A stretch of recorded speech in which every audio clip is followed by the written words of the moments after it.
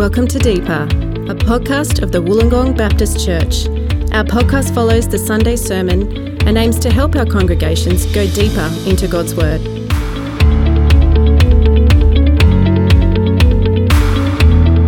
Hello everyone, and thank you for joining us today. My name is Kate Cole and I am joined in the studio today by Rod Bailey. It's good to have you here, Rod. Great to be back. The final instalment. I know. I have really mixed feelings about this. We'll hear about your feelings in a moment. But before we get there, Rod, it's the end of term. Do you suffer from end of term fatigue? Is that a thing for you? It is, yeah. And I'm noticing that all of the team at the office have been looking a bit tired, various people with sniffles, including myself. So, yeah, it must be end of term. We're all getting run down. And I'm having a week's holiday next week, so that'll solve it for me. So you can push yourself. Yep. You know, you can... there's a finish line. There is a finish line. It's in sight. You can run on fumes because you're going to get refreshed. Very good. Yes, my brain is certainly aware that it is week 10. So hopefully I'm cognizant today. If I start to waffle, feel free to nudge me. Will do. But yeah, it's our last instalment of Zechariah. I feel like I've just finished a massive feast. I really do feel like I've just gorged on this big, meaty, nutritious meal, and now I'm feeling full and feeling ready to go. How are you kind of feeling about wrapping up on Zechariah? No, look, I feel the same. It's been fantastic. I really love looking at this minor prophet. It's not so minor, is it? And it's been...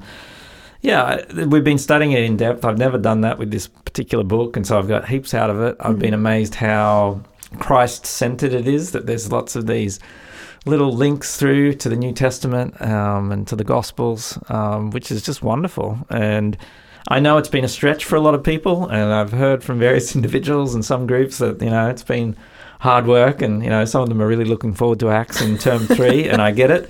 And I'm excited for Acts 2 because I always like the next thing that's coming, and so that's new and fresh, and that'll be great as well. But I've loved Zechariah. Yeah, I think I get most out of the Old Testament series that we do each year, and I know a number of other people do, just because we know it less, and there's more to learn and understand. Last year I was at Bible college and it's on hold for me at the moment, but I feel like Zechariah has scratched that itch of me wanting to have my mind in the Bible, particularly with the Old Testament. It's almost been like a mini subject on the Old Testament, so I can see exactly why you have enjoyed it the way you have. And I'm so glad that we did it. Let's talk about Sunday. I'm so grateful, Rod, for how you approached the sermon on Sunday, because we knew that we had baptisms at both services. We anticipated that there would likely be people there who haven't heard. I'm guessing they wouldn't have heard Zechariah before, but it may not have even heard the Bible before. When I read those passages, I thought, what is Rod going to do with this? You did such a good job. Can you recap for us where you went on Sunday with your sermon? Yeah, well, my big question was, why can we be sure that God will help us? And my two answers were because he promises to strengthen his people, and secondly, because he sent his son to cleanse us. And I'm glad it was helpful. I really wanted to have an evangelistic edge because of the people I knew would be there, but I think it was a passage that lent itself to it. My struggle is probably I'm going to push in that direction anyway, and so it was nice that the meat was actually there to go in that direction. But that little section, as we'll come to in verses 10 to 12 of chapter 12, just gives us such a connection to Christ. So that was great to just be able to focus on that and try and unpack that for the people that were there. And like I said, I feel like it was helpful having the Messiah part of that. As you said, we're coming too soon. But I was just so grateful for the way that you handled that. So thank you. Let's kind of zoom in on some of the details here. In chapter 12, verse 2, the culmination of a theme that has been running through the first 11 chapters, there's been lots of talk about God judging his people, but also about him judging the nations. How does this section about God's cup resolve this theme? Yeah, well, as I mentioned in the sermon, the cup is a reference to God's wrath, and at times that was against his people, but this time around it's against the nations rather than Israel. But God judging the nations is not a new thing in the book of Zechariah.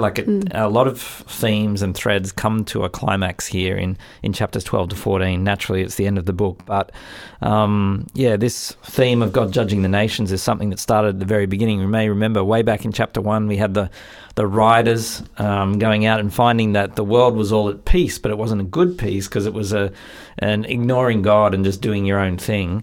And so that's set up from the very beginning of the book, really, that's not how God has it, or that's not his plan. His people were in turmoil and the world was peacefully ignoring him.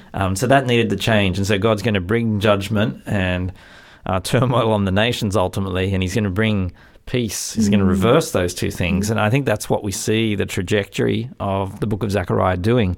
And so, you get back in chapter 1, you also have the craftsmen that will defeat the horned nations.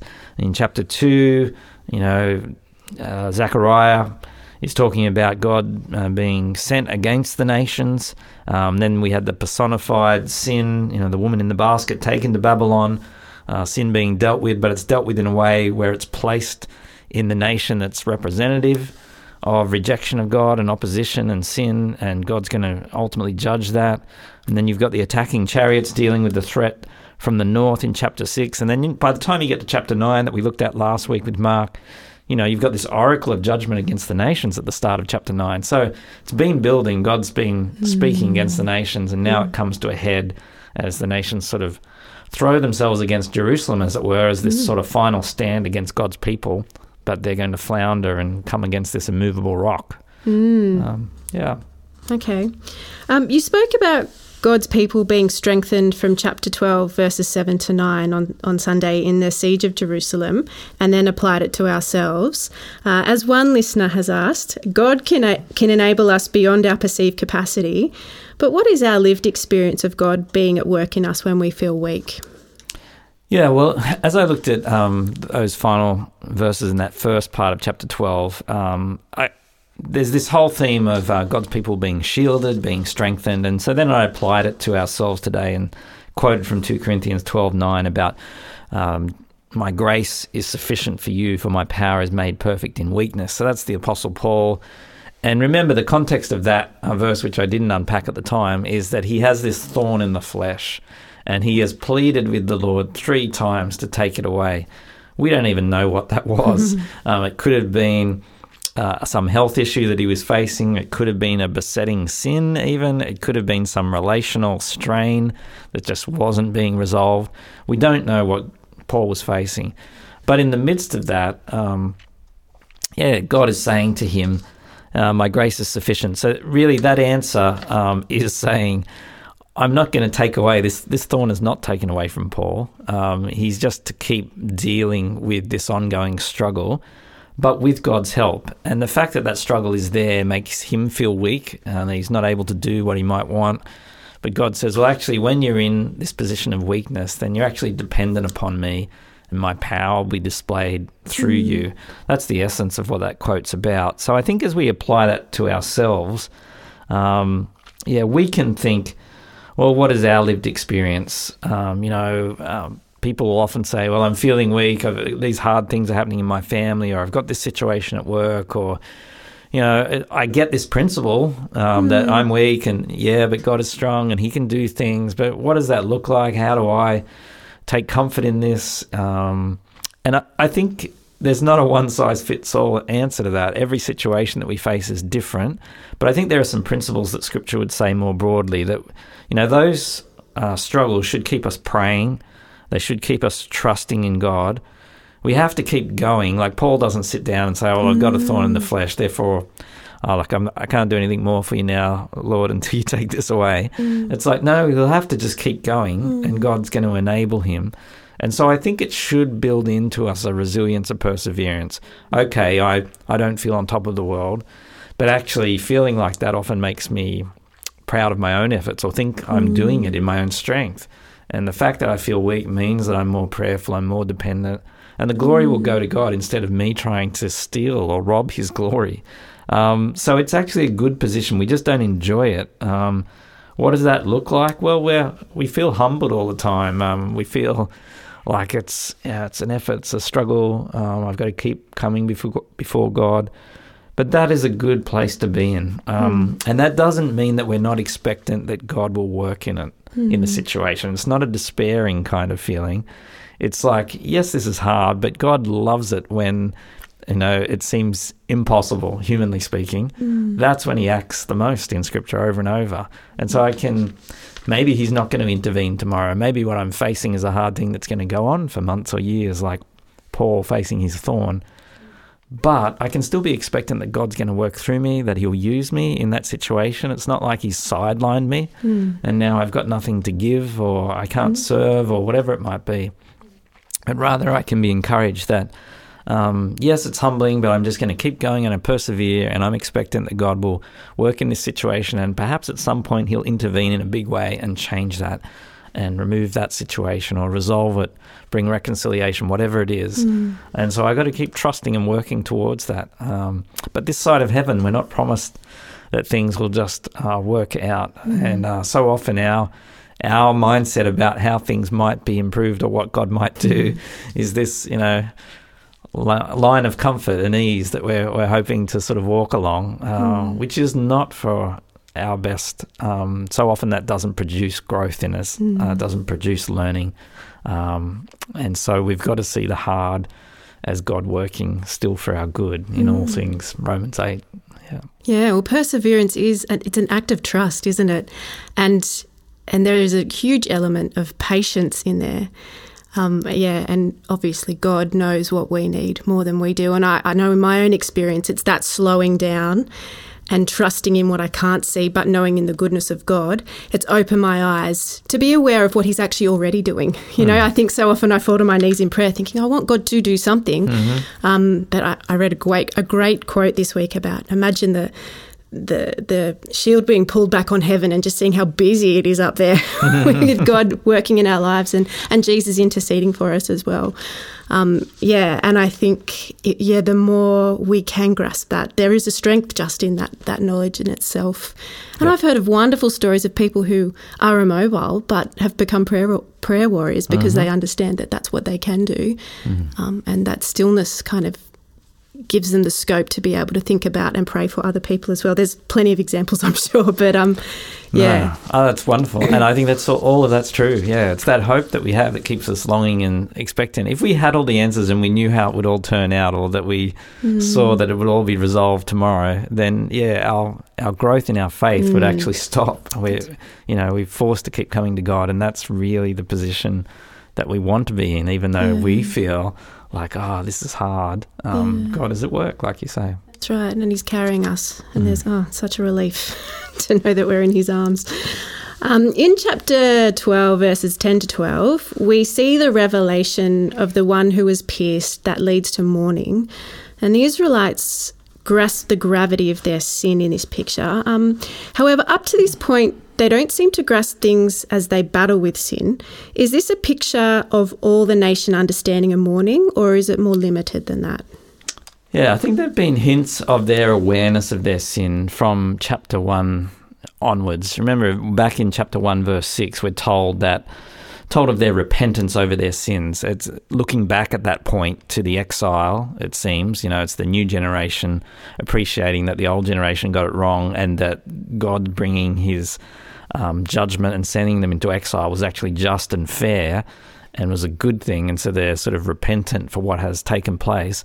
And so it's not like there's not some hints of understanding, some of this theme of repentance and grasping their sin at moments, but they never seem to fully get it. It just keeps going. We're rolling from one problem to another. It seems early on that maybe the idolatry thing is dealt with and it's more about their relationships with each other, but then the idolatry theme starts popping up as we get further into the book. And so you think, have they really learned anything? But I think, there's not a picture here. I think we see all the nation mourning, or it's written in a way that it seems like this is a mass understanding instantly, that finally they've all got it, and this one that will be pierced, they'll all stop and see and everyone will get it. The problem with that is we don't see that in the time of Zechariah. And even as this is fulfilled in Christ, we don't see it fully with him. So I didn't go there on Sunday just for lack of time, but Luke 23 has a great picture of people mourning as Jesus is going to the cross. So I think it's verses 26 and 27 of that chapter. You get the women wailing as he's walking to the cross, and he actually turns to them and addresses them that situation. And then when he's hanging on the cross at the end of that sort of scene, that harrowing scene, you get this comment that the people stood and watching, beat their breasts, and then they walked away. And so there's this picture of mourning that people are observing. They do see the pierced one when he finally comes. And yet, even in Christ's day, we know that many of the Jews just did not recognize him as the Messiah they were waiting for. And even those pictures of people mourning at the cross, there are those who are his disciples or the women that have followed him, as described from Galilee. They get it because they have understood who Jesus is. But there are all these crowds that are there, and they're observing. And sometimes, this comment about them feeling bad or beating their breasts and walking away, but they don't seem to really grasp fully who he is. There's not a mass turning and repentance of the nation, as we know at that point. And so I think we've got to read back actually from the New Testament to the Old in these kind of scenarios and say, well, we know this is fulfilled in Christ. We didn't see a complete turning. Not everyone was mourning. They certainly weren't all repentant and coming to him as the Messiah. In fact, the majority were the opposite. And so we need to read Zechariah 12 in that light, in the light of the New Testament. And even when you get Peter, at Pentecost, the great speech, the Holy Spirit has come, he speaks with such boldness to the whole crowd, and then he gets to the end of his speech where he's told them, well, you've just murdered the Messiah, and how are you feeling about that, guys? And it says, they were cut to the heart, and they said to Peter, brothers, what shall we do? So again, there are some who mourn and get it and repent. And he says to them immediately, repent and be baptized. And of course, 3,000 do. Exciting, but that's 3,000. That's not the whole. We think at that time with Passover feast that there were at least 100,000 people in the city. Well, that was the time of the year where everyone flocked in. And so it's exciting. The gospel's going out. There are some responding, but it's a minority. Yeah, okay. I feel like there's a lot of parallels with real life in that as well. How does chapter 13 fit with chapter 12? And can you clarify and extend the theme of the pierced one? Yeah, so we get this key moment, as we've just been saying, chapter 12, verses 10 to 12, they look on the one who they have pierced. But then the start of chapter 13, as I noted on Sunday, verse 1, talks about purifying from sin, being cleansed of sin.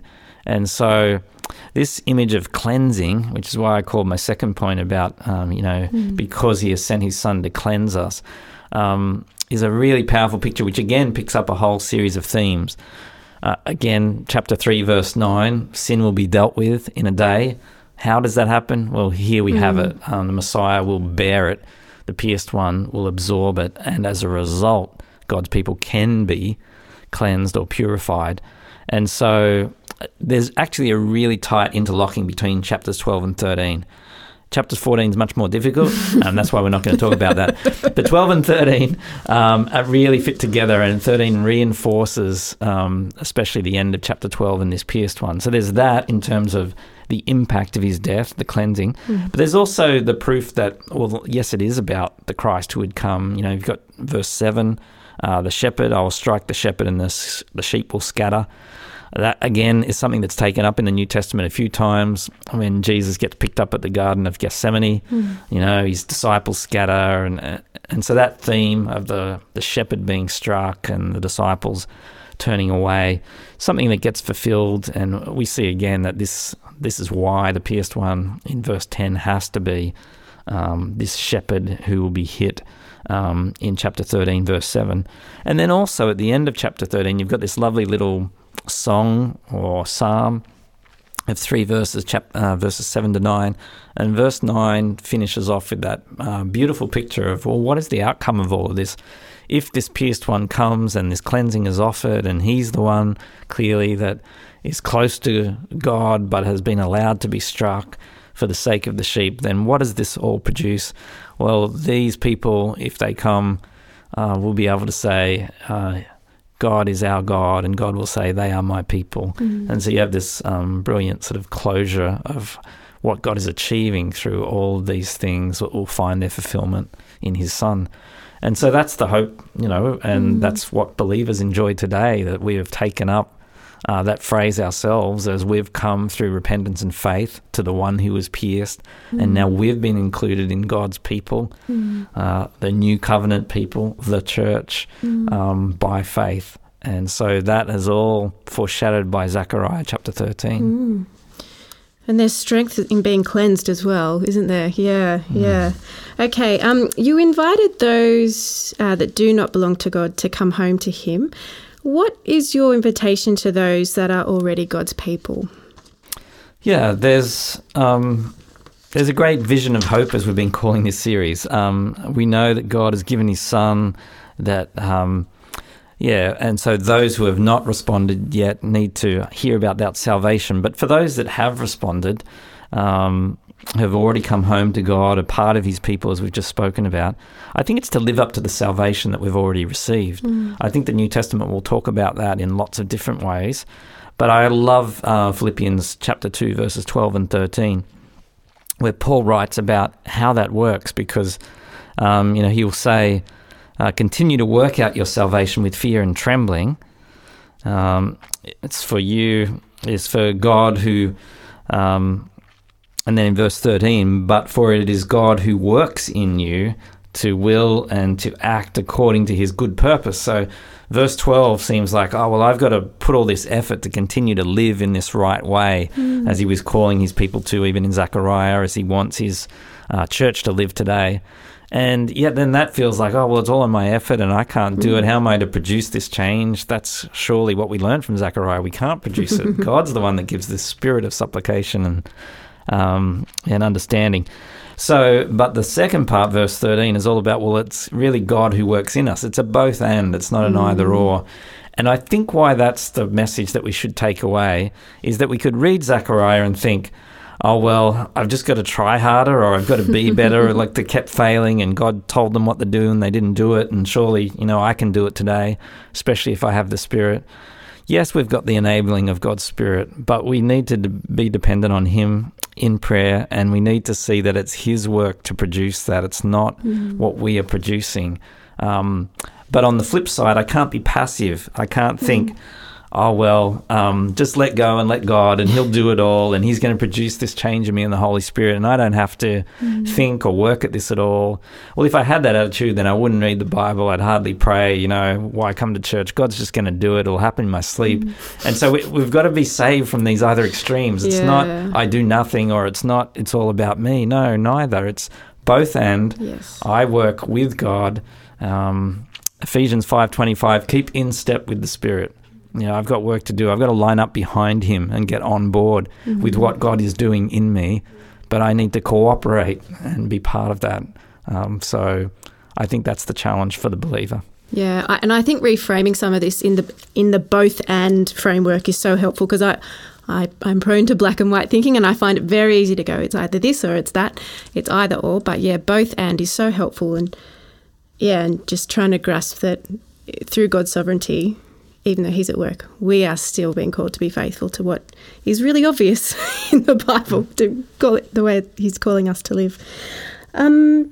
So this is the last question on Zechariah. We've come to the end. I'm a little bit sad.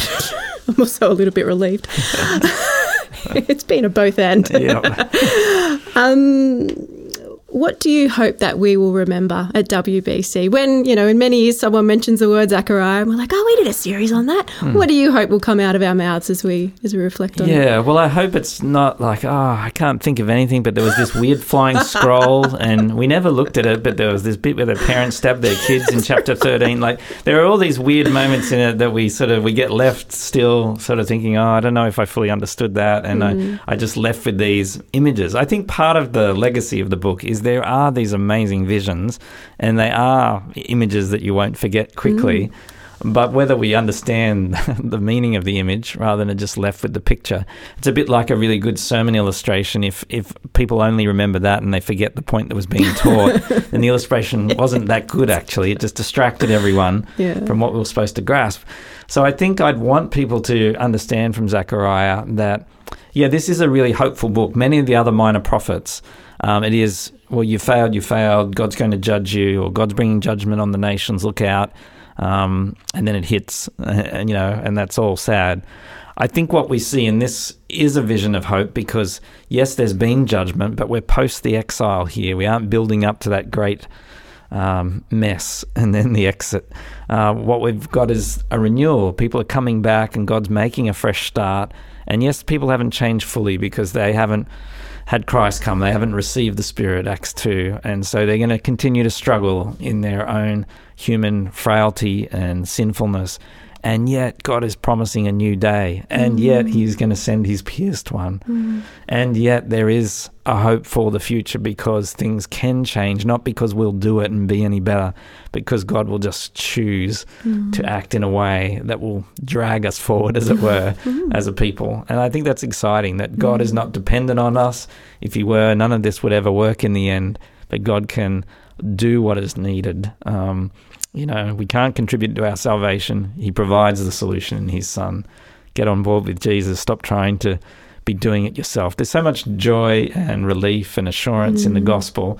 And I think that was a feeling I was left with at the end of Zechariah, that, if we just tease out the problems and the difficulties of the sins of the people, and then we can see the parallels with ourselves, then we're still left thinking, nothing much has changed. Human nature is the same, and that's true. But God has now acted in history, and we sit 2,000 years on from Christ, and we can see the glory of what he's achieved and have a far more hopeful outlook, knowing our future is assured. Yeah, I agree. When you said relief and assurance, I think that's two ways to describe how I feel. And just that opportunity to really reflect on the power of God. And these aren't just stories. This is our God. His Spirit is in us. Like, this is true for us too. It's been wild. It's been a ride, but it's been a good one. And I feel like I'm really looking forward to doing Acts next on top, like on the back of this. I feel like it's going to be really helpful. I mean, I'm not quite sure where we're going, but I anticipate.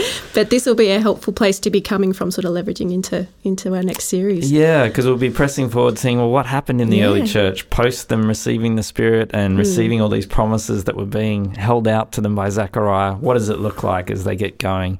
And that connects more closely to us today in our lived experience. Yeah, that's right. Well, on behalf of the congregation, I think we're all really grateful to you and Ken and Mark for all the work that you've done in bringing this book to us and in teaching it so faithfully. So thank you for allowing God to use you that way. And so that's it. That's the end of Zechariah. That also means, being the school holidays and being the end of a series, we won't have Deeper for the next 2 weeks. So feel free to go back through the catalogue and catch up on any that you have that you've missed. But we will be back in the third week of July, kicking off with Acts, which I'm very excited about. Looking forward to it. All right. Well, thanks for joining us today, Rod. No problem. And thank you, Mike, as always, for your magic behind the bits and pieces. And we hope that if you are getting away these holidays, you have a refreshing time, and we will see you soon. This has been a podcast of the Wollongong Baptist Church. You can listen to past sermons and deeper podcasts, and also find information about our Sunday services on our website at wollongongbaptist.org.